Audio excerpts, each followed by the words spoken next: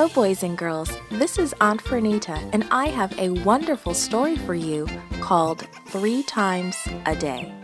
Today's memory verse is from Daniel chapter 6, verse 10. It says, Daniel prayed, giving thanks to his God. The message for today's story is we worship God when we pray. Do you like talking to your friends? You can talk to Jesus just like a friend, anytime, anywhere, about anything, just like Daniel did. The new King Darius sat on his throne surrounded by servants. These are my orders, he began. I am going to divide my kingdom into 120 parts. Each part will have a prince to help me rule over it, and there will be 3 men in charge of the princes. Daniel will be one of them. Some of the princes the king chose didn't want Daniel to be in charge.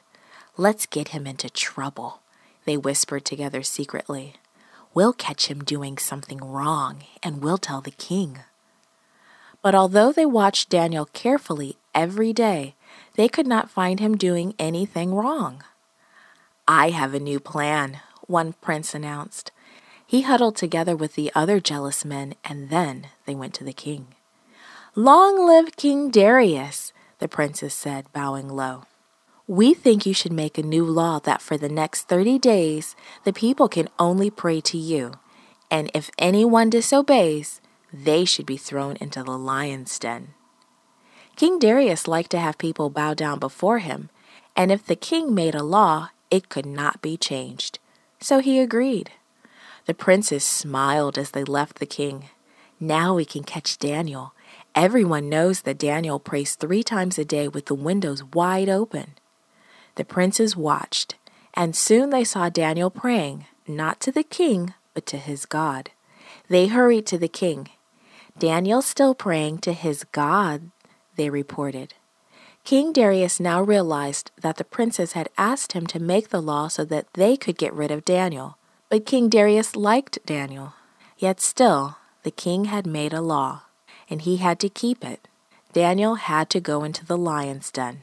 May the God whom you serve save you, the king exclaimed to Daniel as the soldiers took him away. All that evening, King Darius worried about Daniel, and when he went to bed, he couldn't sleep. As soon as the sun peeked over the land, the king hurried to the lion's den. Daniel, has your God saved you from the lions? He shouted. O king, live forever, Daniel called back. My God sent his angel to shut the lions' mouths. King Darius smiled as the soldiers lifted Daniel out of the lion's den. He hurried back to his palace and wrote a letter to be read to everyone in his kingdom. Daniel's God is the living God, the king wrote. His God can rescue and save people. His God saved Daniel from the lions. King Darius's law couldn't stop Daniel from praying. The lions couldn't stop Daniel from praying. God heard Daniel's prayers, and God hears your prayers too.